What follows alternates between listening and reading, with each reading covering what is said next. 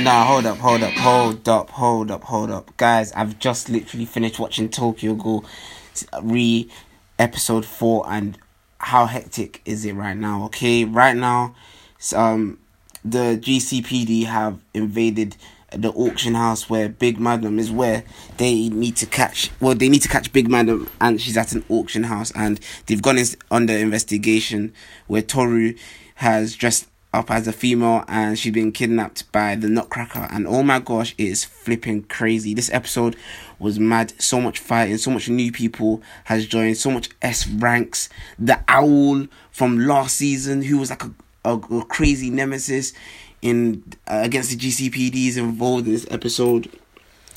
This time you can see his face, and like the episode was just so good. Like, there was so much action, there was so much mysterious, there's so much engagement in it as well. There was even about towards the end a human, right? He's in the GCPD, but he's underneath Sasaki and his team members, right? Because his potential is not as good as them. Do you know what I mean? He's not a half ghoul. He's just a human being. But he believed that through enough experience in the field that he was working as a GCPD member, he can amount to something decent, okay, as a human being and as a GCPD employee. Do you know what I mean? A GCPD investigator / fighter.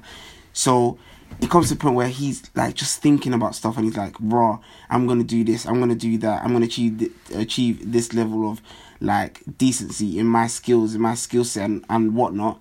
And then like he succeeds, he kills the enemy that he's meant to kill, but then next thing you know, he turns around and just like that, I don't even know if you heard that, but I'm clicking my fingers, okay? Just like that, he got grabbed and he was just executed, okay? So it just goes to show that in this episode, right, to me, it's telling me that although human beings can amount to something decent, human beings cannot defeat ghouls, okay? Especially top rank ghouls that are S class. Like, I think the Owl is an SS class, which is even higher than the S class. But it just goes to show that no matter how hard a human being works and takes a Queen K from a recent past ghoul who has passed away, who they've killed and done an experiment on, their skills cannot match an SS ranked ghoul. And this episode was just crazy. Everyone needs to go check it out, okay? Season 3, Tokyo Ghoul episode 4. If you haven't caught up, make sure to catch up, watch that, because that's flipping epic. I'm out. Peace.